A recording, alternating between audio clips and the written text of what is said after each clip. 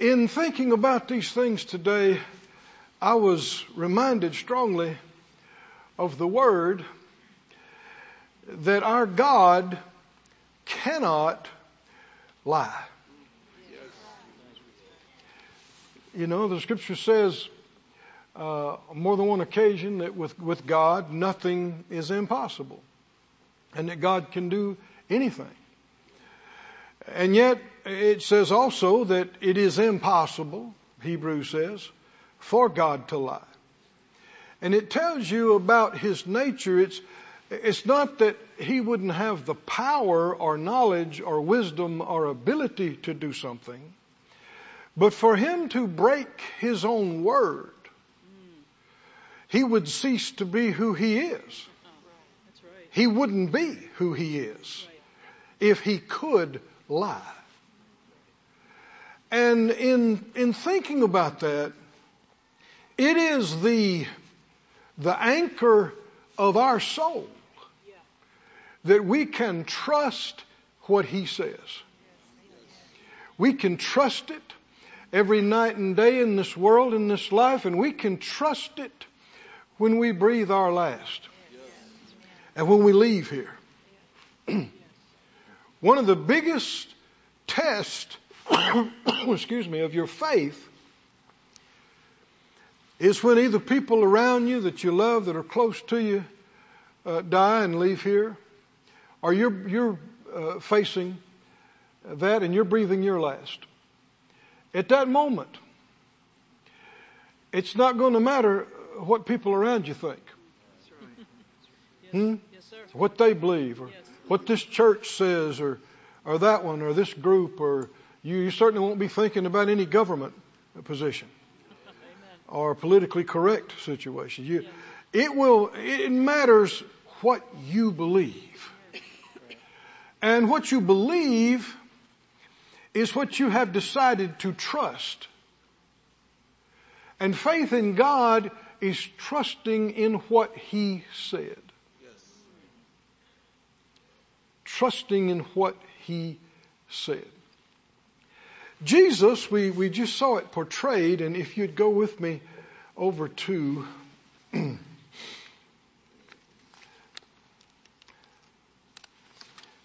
they'll be just put up on the screen for us. In John 18, Jesus made a statement. We're going to get to in a moment. But when you saw them portray that the soldiers came to take Jesus right before, He went to the cross,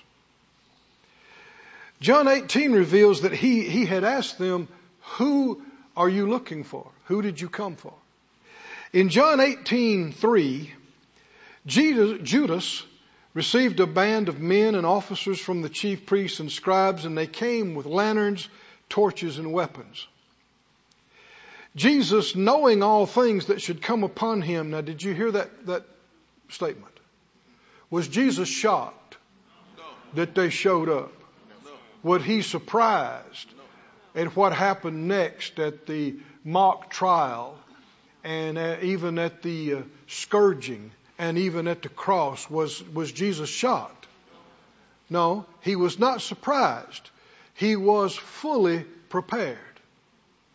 We'll see that more in a moment. But Jesus, knowing all things that would come upon Him, He went forth and said, whom seek ye? Jesus stepped out in front and He said, who you looking for? And they said, Jesus of Nazareth. He said, I'm He. I'm Him. I am. Judas, who betrayed Him, stood with them. As soon as He said, I am, they went back and fell on the ground. The whole bunch of them. Now, this visibly, physically demonstrated Jesus was not a helpless victim in this situation. He let them take Him. Is everybody awake? Did you hear that? He let them take him. Then he let them arrest him, and he let them drag him before the mock trial. And he let them spit on him. He let them hit him. He let them slap him. He let them cram a crown of thorns down onto his head. He let them hit him and mock him. He let them tie him to the scourging post and beat him. Prisoners often died just from that. He let them. Somebody say he let them. He let them.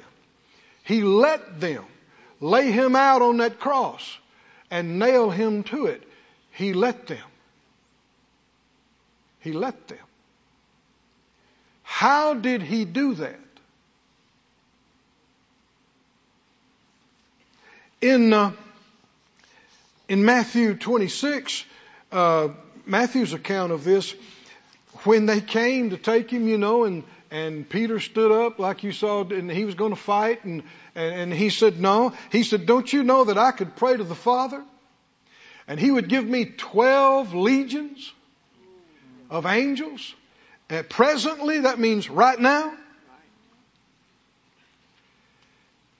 But he said, how will the scriptures be fulfilled? He said, it has to be.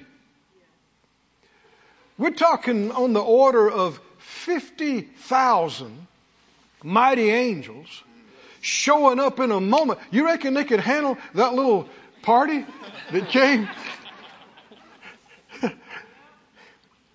Somebody say, he let them. He let them. And Isaiah talks about it. You heard one of the children quoting that in Isaiah 53, it goes on to say, he was like a lamb before its shearers is dumb, so opened he not his mouth. He had to not speak,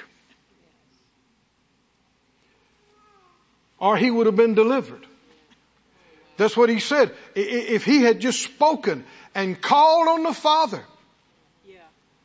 send help now.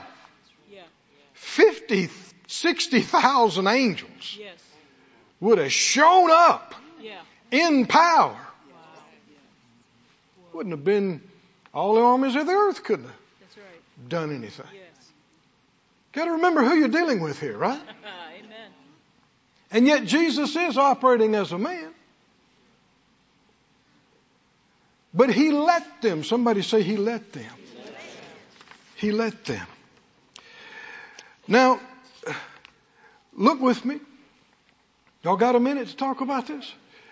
Look with me over in John 10, and we'll begin to see why.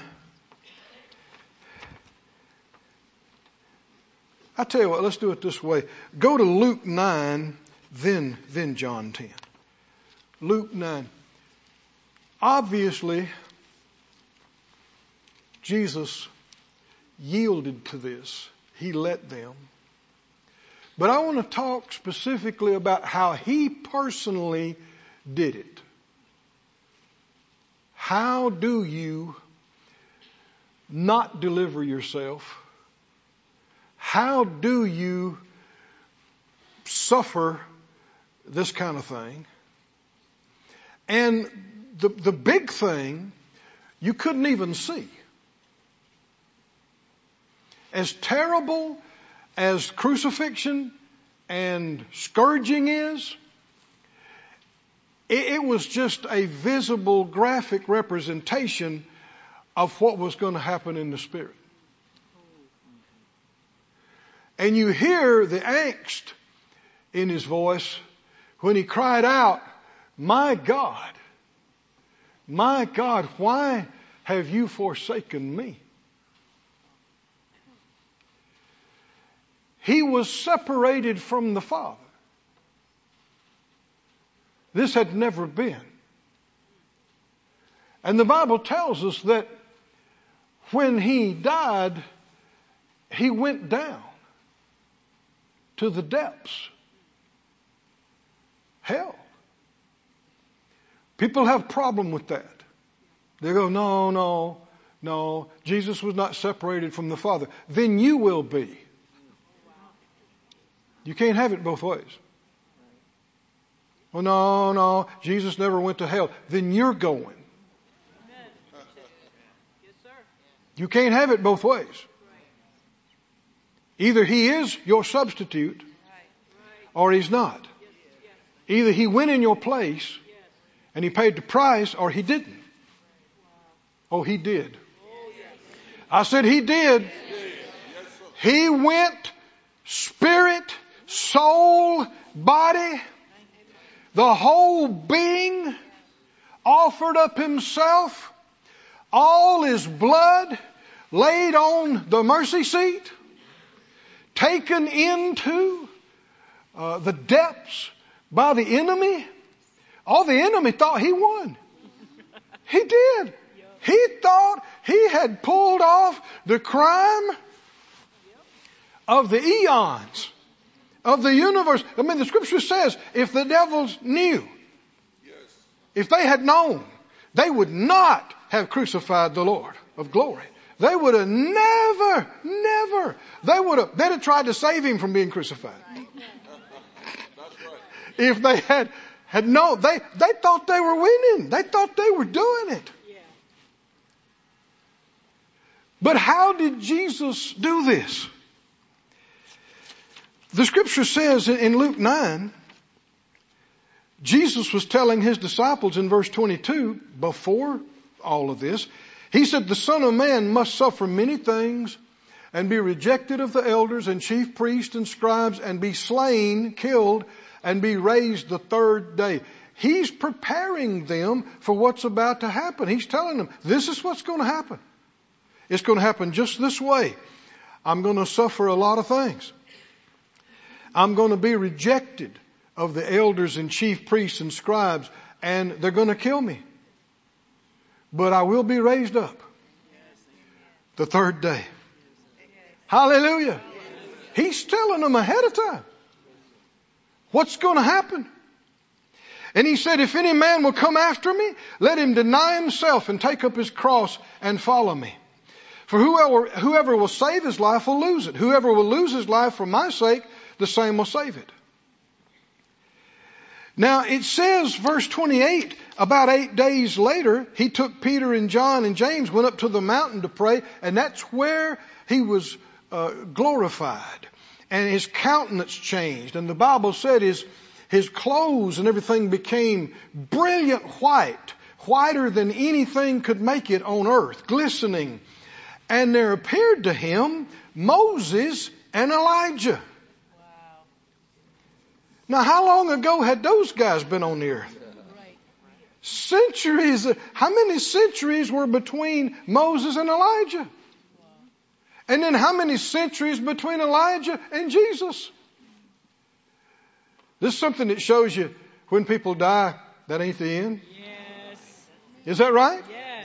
Moses and Elijah came, and the Bible says, why are they there? Verse 31, they spoke of his decease, which he should accomplish in Jerusalem. The NIV says they spoke to him about his departure that he was about to bring to fulfillment in Jerusalem.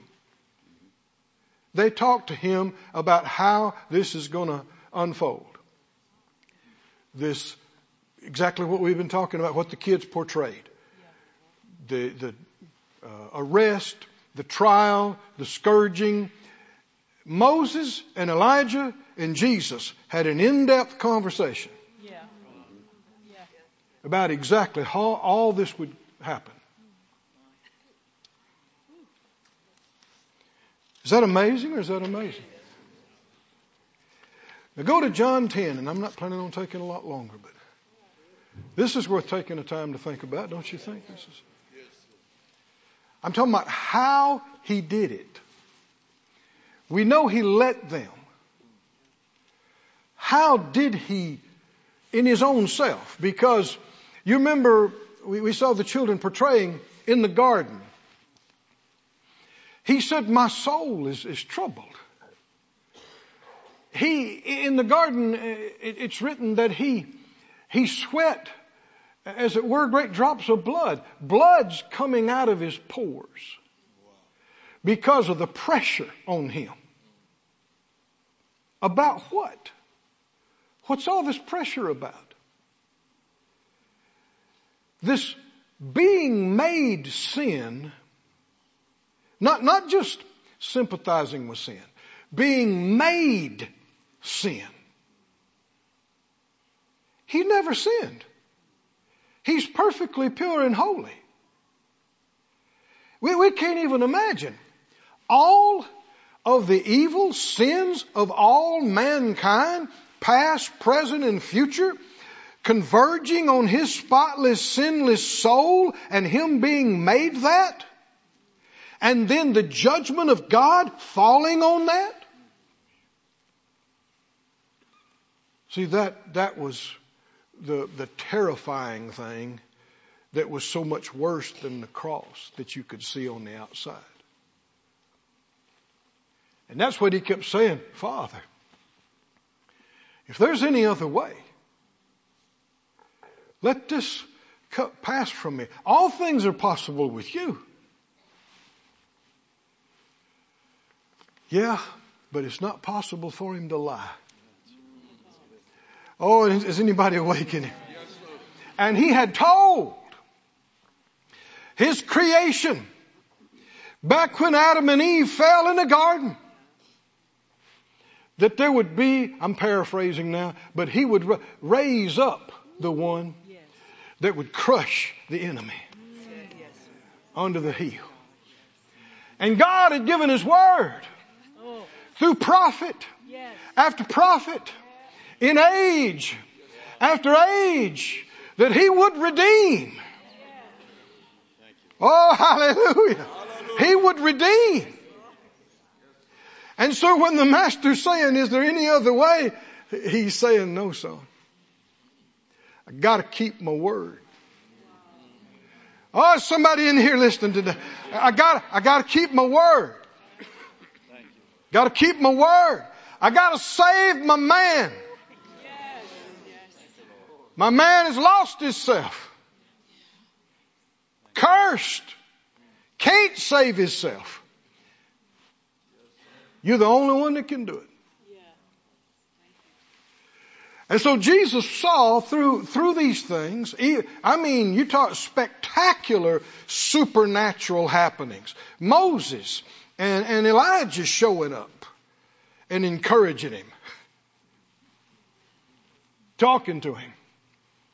Yeah, this is how it's going to happen. And yeah, these are prophecies. Moses would say, these are prophecies that came out in my time. And Elijah was saying, yeah, and these are prophecies that came out in my time. And it's all happening with you now. And so Jesus saw that he would have to keep his mouth shut, not say anything, and let it happen. Let them mock him. Let them abuse him. Let them scourge him so we could have healing. Oh, somebody say, thank you, Lord. How many think if the Lord thought enough of you to do that to get your healing, I'm going to enjoy my healing? Is there, huh? If he bought it and paid for it, I need to enjoy it. He let them drag him, nail him, crucify him. And at the end there, he made this statement. The psalmist had said in Psalm 16, my heart is, I have set the Lord before me. He's at my right hand. I'll not be moved. You will not leave my soul in hell. You will not suffer your Holy One to see corruption. In John 10 that I mentioned, he said, John 10:17, he says, this is why my Father loves me. I'm laying down my life that I might take it up again. Hallelujah. No man takes it from me, but I lay it down of myself. I have power to lay it down. I got power to take it up again. Why? This commandment have I received of my Father. How did he do it? How did Jesus let them take him? Because he had a commandment from God. He had a word from the Father, and he knew God would keep his word. He knew his Father would keep his word when he let them crucify him and he's breathing his last. Do you remember the words he said? Father, into your hands I commit my spirit. And he breathed his last. And his spirit left his body. And the enemy grabbed him. And the full judgment for sin had come on him. And they drug him down. And Jesus let them. And they drug him down, and he drug him down, and they drug him down. And Jesus let them. How did he do that? How did he let that happen? Because he knew. He said, I've received commandment from my Father. He knew there is no way he's not going to be raised up the third day. Yes, sir. Hallelujah. He knew there is no way the enemy wins and this is the end. There is no way. No way, because it is impossible for God to lie. It's impossible. Never going to happen. Can't happen. That's what Jesus was standing on. That's how he could let it happen. Let it happen. Let it happen. He was fully persuaded. He was completely convinced. And for 3 days and nights, it looked like it was over and the devil had won. But at the end of that time, the Father stood up. He spoke. He said, this day I have begotten you. Woo. And the words of God roared through heaven and hell, shook that place. The keys came flying off the wall and out of the pockets into Jesus' hand. And he came up out of that place. Hallelujah. You saw the shaking. And the stone rolled away. And his spirit came up on the surface of the earth and he came back into his body. His body was glorified and changed. And he pulled those napkins off his face and set up inside that tomb. And he got up and he walked out. Hallelujah. Hallelujah. Hallelujah. And he didn't do any of that for himself. He didn't need it. He didn't do any of that for himself. It wasn't his sin that he was paying for. He had none. It was my sin. It was your sin. But he did it. It's done.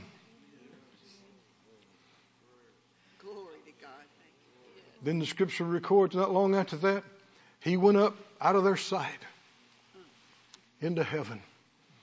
And the angel said, just like you see him going, he's coming again.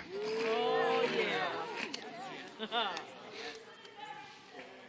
And he is set down at the right hand of majesty on high. And anybody that doesn't believe that and mocks that, anybody that mocks it is a fool.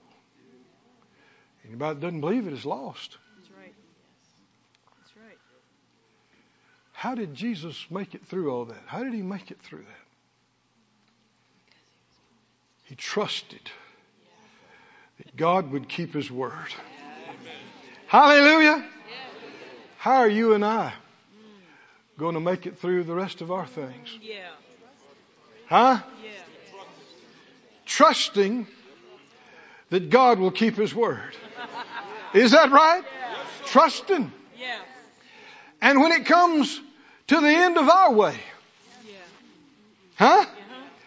And we see, I'm about to leave here. What do? How are you going to make it?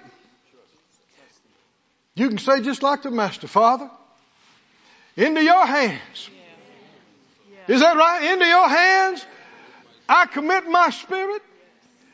And you can trust God, and as you slip out of that body, even when they take that lifeless body and go bury it somewhere, that ain't the end of that either. Oh, I read something about that. Has anybody read something about that? 1 Corinthians 15, I'm closing, I think. Spirit of God through Paul said, I show you a mystery. 1 Corinthians 15:51. I show you a mystery. We shall not all sleep. That's talking about body sleep. But we shall all be changed. In a moment. In the twinkling of an eye. It's going to happen fast. At the last trump, for the trumpet's going to sound. And the dead will be raised incorruptible, and we shall be changed. How many think God's going to keep his word on this? Is it? Huh? Huh? Can you count on this? You can count on this. Every time that we have a funeral, and every time that there's a burial of a body, especially when we know it's a believer, we need to remind ourselves, this ain't the end. This is not even the end of this body. We know that they're going to be with the Lord, which is far better than being here. But this is not even the end of this. It's going to happen. For this corruptible must put on incorruption. This mortal must put on immortality. So when this corruptible shall have put on incorruption, and this mortal shall have put on immortality, then is going to be brought to pass the saying, death is swallowed up in victory. Hallelujah. How? Why? Because he conquered death. Jesus rose from the dead. He did it. He did it for us. And the Bible said it took the exceeding greatness of the power of God to raise Jesus from the dead. You know, relative manifestations. The scripture said when Jesus cast out evil spirits, he said, I do it with the finger of God. Finger. That's right. That's all it takes Right. to take care of, evil spirits is finger power. Holy Spirit finger power. But when it came to raising Jesus from the dead, it took the exceeding greatness of God's power. What does that mean? He pushed up his sleeve. Yeah. He exerted himself. The exceeding greatness? How? Why? See, Jesus' resurrection was not like Lazarus. Right. This is a whole other thing. Why? Because when he raised him, he raised you too.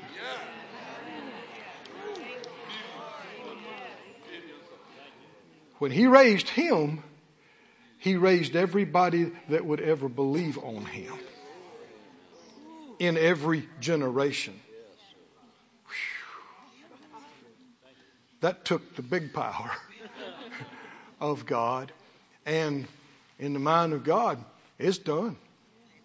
It's just a matter of the times. And that's what this is talking about. That's why it said, then will be brought to pass the saying, death is swallowed up in victory. And that's when he said this, and this is getting sassy here, this next verse. He said, death, where is your sting? I don't feel you. I don't. Huh? Grave, where is your victory? You ain't got no victory. You ain't got no victory over me.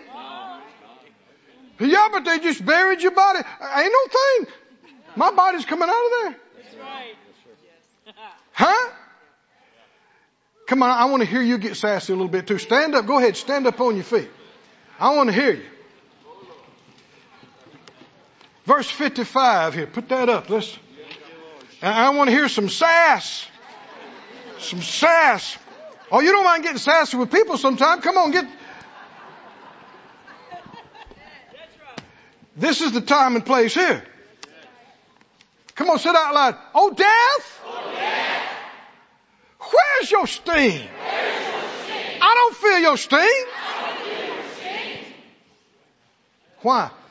You know, the Bible said Jesus tasted death for every man. So that when you die, you won't even feel it. He's already gone through that. Say it out loud. Oh, grave. Where's your victory? You don't have any victory over me. Woo. Hey. He finishes up in 57 when he says, thanks be to God who gives us the victory through our Lord Jesus Christ. Hey! Woo! Praise God. Praise God. Praise God. Praise God. Praise God.